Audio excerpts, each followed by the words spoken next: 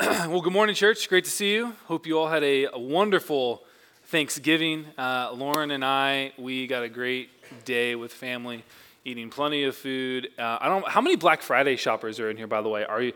Now, those are some shy hands. Is it like 5 a.m. Black Friday? We're out the door, Starbucks in hand, hitting. Yeah, okay. Here's the deal. Our Black Friday this year was, I think, the greatest Black Friday of all Black Fridays in the history of my book. Because we slept in and binge watched a TV show and stayed home all day. It was perfect. Loved it. That's ideal. I think we bought a rug. Right, babe? Did we buy a rug? I think we bought a rug. On the computer, online, yeah, we just ditched the lines. We went straight for it. But hey, I just want to echo what Scott was saying about the Every Child Oregon and this opportunity we have to bring in shoes. It may seem like a small thing to buy a pair of shoes and that are name brand to a degree and have a child that is in the foster care system be able to have, but it may seem small, it's really not though. The stories that we heard from Shelley and Every Child Oregon over the last year, the amount of value that those young people were shown by getting something that's brand new, that's really cool. And right now kids think shoes are the coolest thing out there. When you got a cool pair of kicks, you fit in well. And for them in a season of life where it's challenging to feel some sense of value or worth or belonging, it is a small gesture that we as a church can step into. And just want to encourage you to write a note. Put a note in that box of shoes and just say, you are loved. May God be with you. Something that is meaningful and caring for their heart and that, because it does make a big deal. So, again, 125. 125, I think we can do it. Yeah, church? Yeah, all right, here we go. Well, summer of 2015, I got the really unique opportunity to do an internship with a mission organization that kind of did logistics for short-term mission trips for a youth group to then come in and serve at a location for a week and then leave. And they did all kind of the back-end work, the scheduling of jobs, the getting of materials, the worship, the devotionals, the meals, kind of those things. And it was myself and a handful of other people interning under this gentleman, and it was a wonderful summer. It was incredible for me. I was in a season of life where I had stopped flying helicopters, which was kind of the career path I wanted to go, and was just working and was really looking and searching for what was next. I knew that waiting tables at Red Robin wasn't the thing for me, but I really just didn't know what it was. And so we spent a week in Seattle, and then a month in Jamaica, a month in Nashville, Tennessee, and a couple weeks in Rapid City, South Dakota. And we were kind of all over the place. We had different teams in each week, and it was really, really a unique and powerful summer for me. I had a very wrong understanding of what ministry was. I thought ministry was you go and do and then you leave. I didn't really understand that ministry was all about relationship. And the gentleman that I interned under, the Lord used him in a really powerful way to help reshape what ministry really is for me. That ministry is about relationship. The ministry is really about people and not so much what you do. And over the course of this summer, I began to hold on to every moment. Every early morning devotional, every job site activity, every fun thing we did, every session, every devotional, like everything I just clinged on to. Every single moment, I didn't want to miss a thing. The Lord was doing something new in me. He was reorienting what I thought was ministry into something that was actually healthy, proper ministry. And the Lord used this summer actually to shape my view of what ministry looks like. And we had this term that we stole from a larger quote by a missionary named Jim Elliot, who did a lot of mission work. And he has this longer quote, but we shrunk it down to this aspect of just be here. Wherever we are, we want to be fully present and be totally in the moment. And that, really the underlying to that, is kind of what Jen and Brian talked about, is don't miss this. Don't miss this moment. Don't miss what the Lord is doing right here, right now, because we're distracted about what could be or we're reflecting on what happened. Don't miss this moment.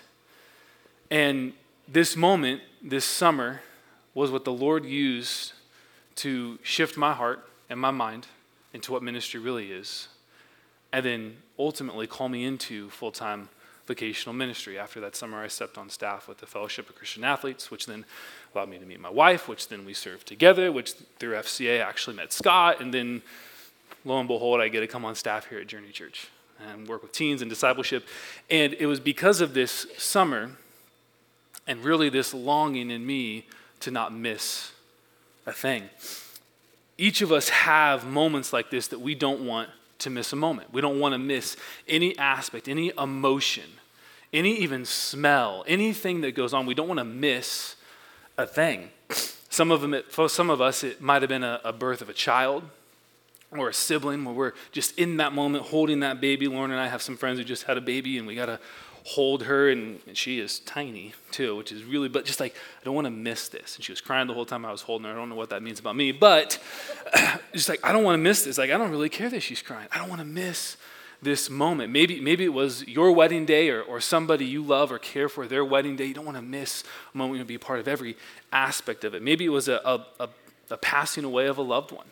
Lauren and I got to sit next to her mom's bed as she passed on to eternity with Jesus. And same thing, very hard moment. Didn't want to miss a thing though. Maybe it was a special trip or a vacation that was really meaningful to you and you hung on every moment, or an athletic accomplishment, maybe a musical performance that really captivated all of your attention. Why though? Why do these things captivate us? Why do they pull on every aspect of our attention, our emotion, our focus? And really it's because something is shifting. Something is changing the very way in which your life functions. The more focus that we bring to something, the more attention we have to it, the deeper we're able to understand the impact and the value, the meaning, and even maybe the purpose of the moment that you're going through. For me, that internship, those 3 months, shifted a huge piece of my heart and my mind, reshaping what ministry was and ultimately calling me into full-time ministry. It changed everything for me. Those moments are powerful, and we don't want to miss a thing. Cool aspect is Scripture actually has a word for this. The Bible uses the word behold, which is, as a staff, what we believe the Lord led us into as we come into this Advent season where we want to behold the Messiah, Jesus. We don't want to miss the moment where we get to celebrate and participate in the birth of our Messiah, our Savior, Jesus Christ. The word behold is used 1,298 times in the King James translation of Scripture. So this is a word that is very present and prevalent throughout all of Scripture, actually, when we read it. It is one that the Lord uses often to captivate people's attention. And like Olivia mentioned earlier, the literal Greek translation means be sure to see this. In other words, don't miss this. This season of Advent, we, and I do say we, I did ask for permission, as a staff want to invite you to behold the Messiah, to not miss this moment, to look and see, to pay attention to Jesus, the one who impacts our lives in a great, deep way, beyond any event could, the one who, for me, reoriented the way in which I viewed an entire aspect of his calling for my life, the one who truly does change everything, the Prince of Peace, the Son of God, the promised King since Genesis chapter 3, the one that the entire Old Testament speaks about, the most famous man that's ever existed, Jesus Christ. That's what we want to invite you into over the next 4 weeks as we lead up to Christmas. Sound good? Right on. Let's turn to Jeremiah chapter 33 this morning. We're going to kind of jump into a middle of the story, and the whole purpose of this is really to come to this aspect that Jesus really has been spoken about for thousands and thousands of years.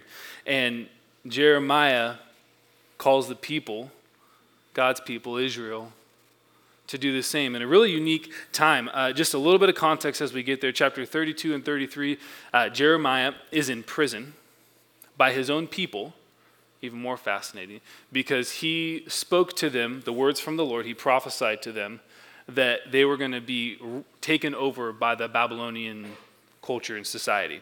At this point in time, Jerusalem was at siege. They were surrounded by the Babylonians. Nothing was getting in or out. And the people were literally cut off from resources, from food, from other people. They couldn't leave. Nothing could come in. And what God told Jeremiah to tell his people is that, hey, the Babylonians are going to take you over. And so they threw him in prison. Interesting. But so he's in the middle of prison when we pick up these words. And these words are from God himself. Just remember that. As we read these, we're going to read verses 14, 15, and 16.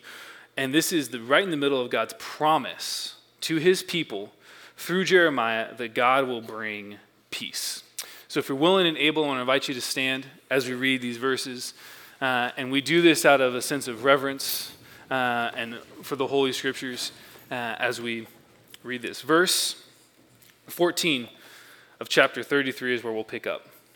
Behold, the days are coming, declares the Lord, when I will fulfill the promise I made to the house of Israel and to the house of Judah. In those days and at the time, I will cause a righteous branch, notice the capital B, the righteous branch to spring up from David, and he shall execute justice and righteousness in the land. In those days, Judah will be saved, and Jerusalem will dwell securely. And this is the name by which it will be declared, the Lord is our righteousness. This is the word of the Lord. Thanks be to God. You may be seated. What is this promise? Who is the righteous branch of David? This is the promise of the long-expected and foretold Messiah, the Savior of God's people, the Savior of the world, Jesus, the one that we celebrate now in this season of Advent. And since Genesis 3, the coming Messiah has been prophesied or foretold for generation after generation after generation. After the fall of man, God set in motion his plan to save man, all of humankind, through his Messiah. And as we read through the Old Testament, you see time and time again this promise of this Savior, this Messiah. But don't miss this in verse 16, where God says, in those days, which he's speaking to the days where this promise will be fulfilled, Judah will be saved. Remember, in the moment they are surrounded, cut off, and ultimately do get captured and taken into exile, and many of God's people are killed. In this moment, what God is telling his people is that they will be saved. But in the moment, they weren't experiencing it. Church, these are words of hope for God's people in a time of crisis. People need hope. Now. Right here. Right now. Jen, Brian, thank you for sharing this morning. And we're grateful to be in a small group with Brian and Jen and to be able to walk with you all in the season where it's hard. It just was, like you were saying. And to be able to link arms with y'all and to pray with y'all that the Lord would open some sort of door, that there would be some hope that you two could be able to spend more time together, because you really enjoy spending time together, obviously. And to see the Lord come through in that and provide the perfect thing for you all is just, it's a hope building. And so thank you for sharing that with us, that it may build our hope this morning too. As we were talking beforehand, you mentioned that hope is an opportunity to see God at work. And when we have hope for life here, we begin to see the Lord working around us. We begin to see him, whether it's opening doors or closing doors, or we begin to see him shifting hearts or relationships be repaired. Hope, I think of, I listened to a number of podcasts, and one of which they interview a fair amount of POWs from the Vietnam War. And they're interviewing a guy who was in a POW camp for over 10 years in Vietnam. And they asked him, like, what kept you going? And he was like, hope. Hope that someday we'd be rescued. Like, well, what's the difference maker between you and other guys who died or were killed? Or he's like, they lost hope. Hope can be a really powerful self-motivator. When we have hope in Jesus, we constantly come back to him, like you two were saying. We come back to him saying, Lord, I don't understand this, but this is like what we're wanting, Lord. How can you make this happen? Hope is a beautiful thing, and sometimes in life, this is where a powerful community comes into play. Sometimes in life, we just need somebody else to point out hope to us. We need somebody else to say, hey, I think that's a place to place our hope. Which reminds me, especially in this season, I love the relationship between Jesus and John the Baptist. In John chapter 1, John the Baptist says this about who Jesus is. He says, behold, again, pause, don't miss this. Be sure to see this. Behold, the Lamb of God, as Jesus walked by him, which taketh away the sins of the world. This is hope. Jesus, the Messiah, is the hope. And not only because he takes away our sins, but because he also gives us purpose. He gives us meaning. He places value. He calls us into a relationship. And he invites us to play a role in his kingdom that is playing out here and now, in our present day. Hope is not this intangible or vague thing, nor is it found anywhere in this world. Anything and everyone here is going to let us down. This side of heaven, it's the world that we live in, fallen and broken. One of the effects when we place our hope wrongfully, whether it's in maybe that next job, or maybe it's this next opportunity at school, or maybe we place our hope in the economy, or maybe we place our hope in some political person, or maybe we place our hope in a leader at work, or maybe we place our hope in a pastor. It's been sad to see the reality of the church over the last 4 or 5 years where a lead pastor of large church after large church has some sort of moral failure, and there seems to be a falling away of people that place their hope in a pastor and not in Jesus. Next thing you know, they lose their hope because it was in a man and not God. One of the side effects when we wrongfully place our hope is stress. I don't know about you, but I love people, and I love asking people how they're doing and what's going on. And the common answer is no longer, oh, busy. Man, I'm just busy. It's, man, I'm kind of stressed out. There's a lot happening. There's some stress on me. It's interesting. A friend sent me this article, but the American Psychological Association just released a study on Americans and stress. Strap in for this one. It's a hard one to swallow, but it's the truth and the reality of the world that we live in right now. An alarming proportion of adults, that's 18 plus, reported that stress has an impact on their day-to-day function, with more than a quarter, 27%, saying that most days they are so stressed they can't function. Nearly half, 46% of those under 35. 1 in every 4 people are so stressed that they can't get out of bed in the morning time. That's what this study says about Americans. And those under 35, that's 18 to 34-year-olds, almost half of them struggle to function on a day-to-day basis because they are so stressed. Our friends need hope. This is not a topic that is far away from people in this room. Stress happens when we wrongfully place our hope in something that is hopeless, that cannot give us hope. In an ever-changing society, Jesus is the only one that can offer us hope, this righteous branch, as God tells Jeremiah. Jesus offers us true hope right now, each and every single day, a hope that does not disappoint, even when times are hard. This hope does not disappoint. Romans chapter 5, Paul tells us this, not only so, but we also glory in our sufferings. If anyone's got some things to tell us about suffering, it'd probably be Paul. Because we know that suffering produces perseverance, and perseverance, character, and character, hope. And hope does not put us to shame. Other versions say hope does not disappoint. Because God's love has been poured out into our hearts through the Holy Spirit. He has been given to us. Hope does not disappoint. Hope does not put us to shame because of God's love. His perfect, holy love that he pours into us through the Holy Spirit.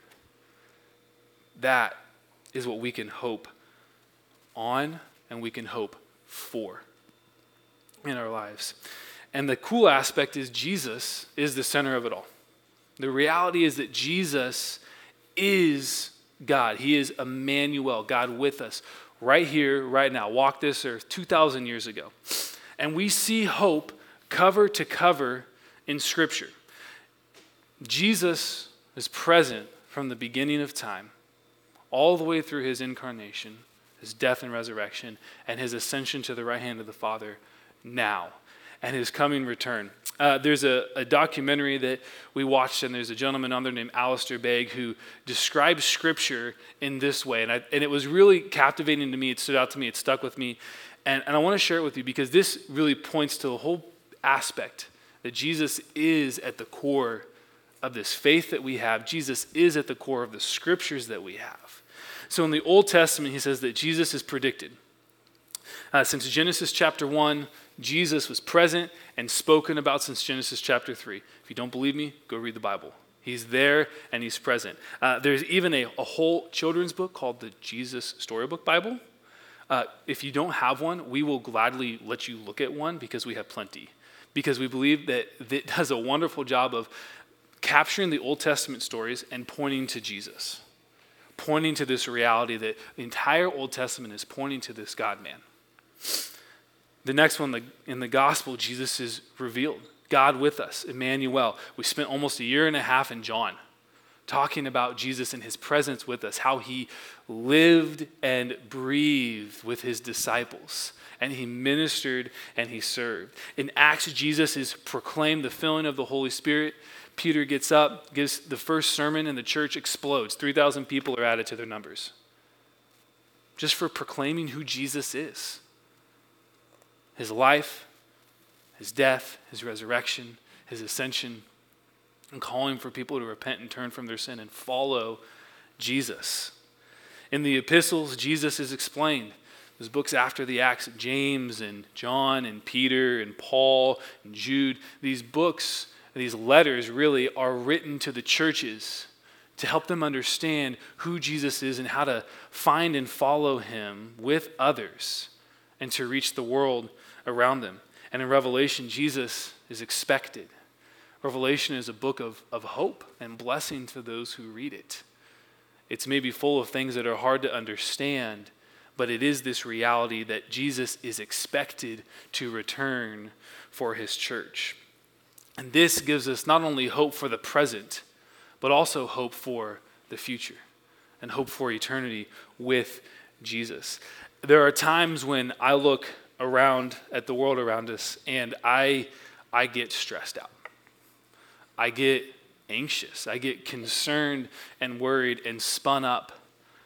And it's because my focus is not on the things of Scripture. It's not on Jesus. I'm trying to look at the concerns of the world and try and control so much of them. The ever-shifting culture that seems to value things that are totally detestable and ungodly.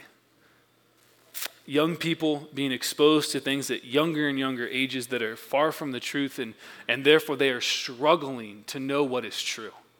This is something Lauren and I see often, where young people, they have given up on what truth is because they have no clue. As they hear so many different things that they just said, forget it. Why try? And they're 10. It's awful. The political division that we've seen over the last 10 years, the economic struggle that we've all been in over the last couple of years, the severe famine that is ridding nations around the globe right now, the list could go on and on and on about the reality that our world is a hard place to be in. And it really does, for me, it does suck hope out of me. When I get too caught up in the news or get too involved in this thing or that thing, and I lose focus on the hope for my life and for all of our lives for eternity. And I've found the best response for my soul in these times where hope seems to be fleeting is to take a deep breath in, and on the exhale, say, "Come, Lord Jesus, come," which is a phrase we find in 1 Corinthians and also Revelation 22, which was used by the early church.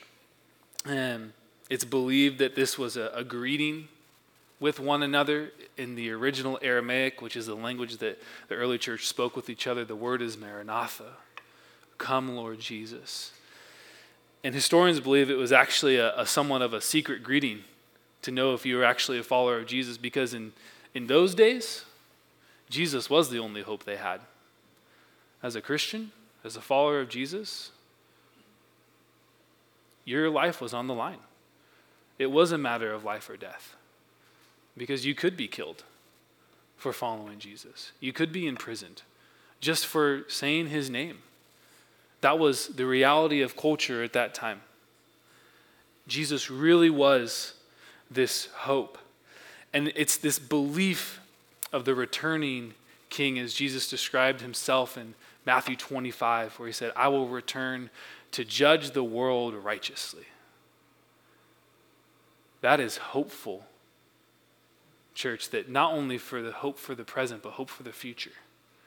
That Jesus will return and he will judge righteously. And in these seasons where hope seems to be fleeting, it is important for us to remind ourselves and one another of where our true citizenship lies. And that we are no longer citizens of this earth as followers of Jesus, of accepting his salvation, putting our trust in Jesus as both our Lord and our Savior, but that our citizenship is of heaven. Paul tells us in Philippians chapter 3, "For as I have often told you, and before you now, I tell you again, even with tears, his love and his heart for the church in Philippi many live as enemies of the cross of Christ. Their destiny is destruction, their God is their stomach, and their glory is in their shame. Their mind is set on earthly things." Sounds familiar, doesn't it? I love when Scripture describes the world that we live in right now. This book written thousands of years ago. Picture perfectly articulates the world that we're in now.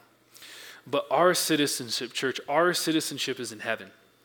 And we eagerly await a Savior from there, the Lord Jesus Christ, who, by the power that enables him to bring everything under his control, will transform our lowly bodies so that they will be like his glorious body.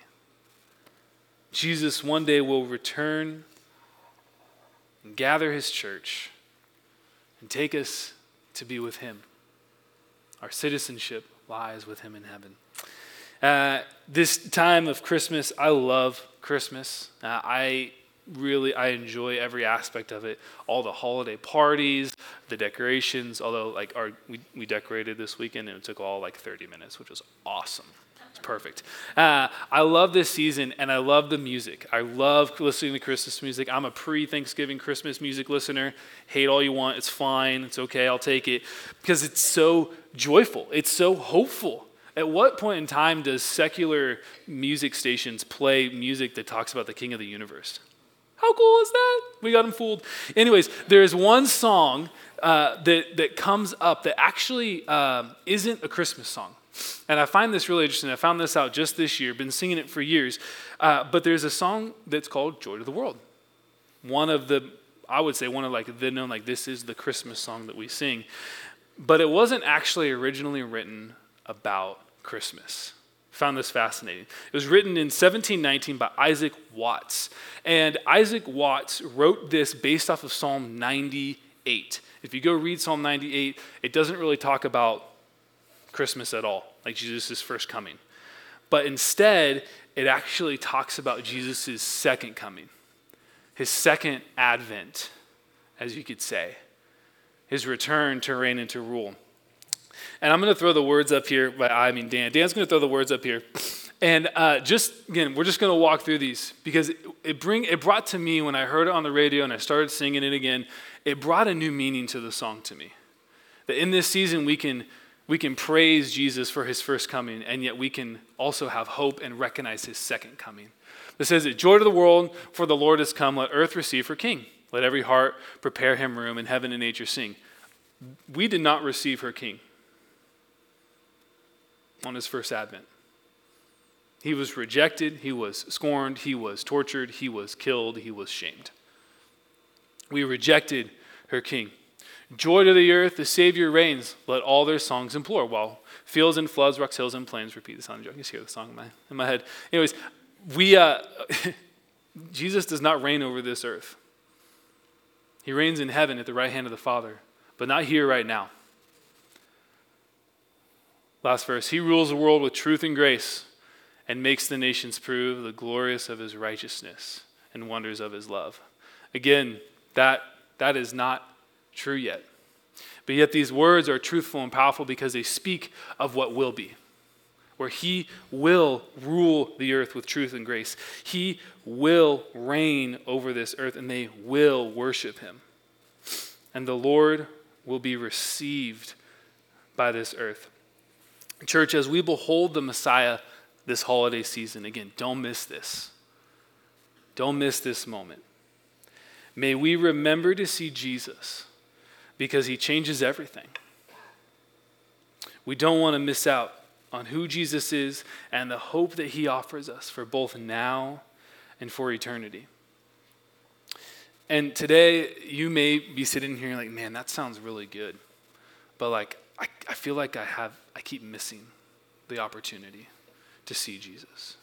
I keep missing the opportunity to really capture hope and have true hope in my life. And I just want to invite you to come have a conversation with Scott or myself or either one of the Olivias and talk about that. Because the reality is that he is right next to you. Jesus is with us. He is present. And he longs and desires to give us hope, to give you hope that does not put us to shame, that does not disappoint. I want to close with this quote. It's from a Christmas Advent journal by a woman named Christy Gee, and I think that it kind of sets up our framing for Advent this year. If you want to snap a photo, feel free to do so. We may return to this, but if not, please feel free to close your eyes and just let the words kind of fall onto you and to sit in with you, and we'll make this available this coming week. She writes this: Christmas is about looking. As you contemplate this Advent season, consider what has your focus. Where are you looking? What are you beholding? Behold goes beyond a simple look and often underscores the call to see something new. Although behold begins with look, and certainly doesn't end there, and neither does the message of Christmas. But it is a start. Jesus, Messiah, we thank you for this time that we have to be together, Lord. And we proclaim that you are the hope of the world, both now and for eternity. You are the Son of God, and we, your church, humbly ask you to open our eyes, Jesus. Open our ears, our minds, our hearts to you this Advent season, Lord. Holy Spirit, I invite you to stir up a fresh longing to behold, to see clearly, to not miss the Messiah, Jesus, the one who changes everything. And we ask this in his powerful name. Amen.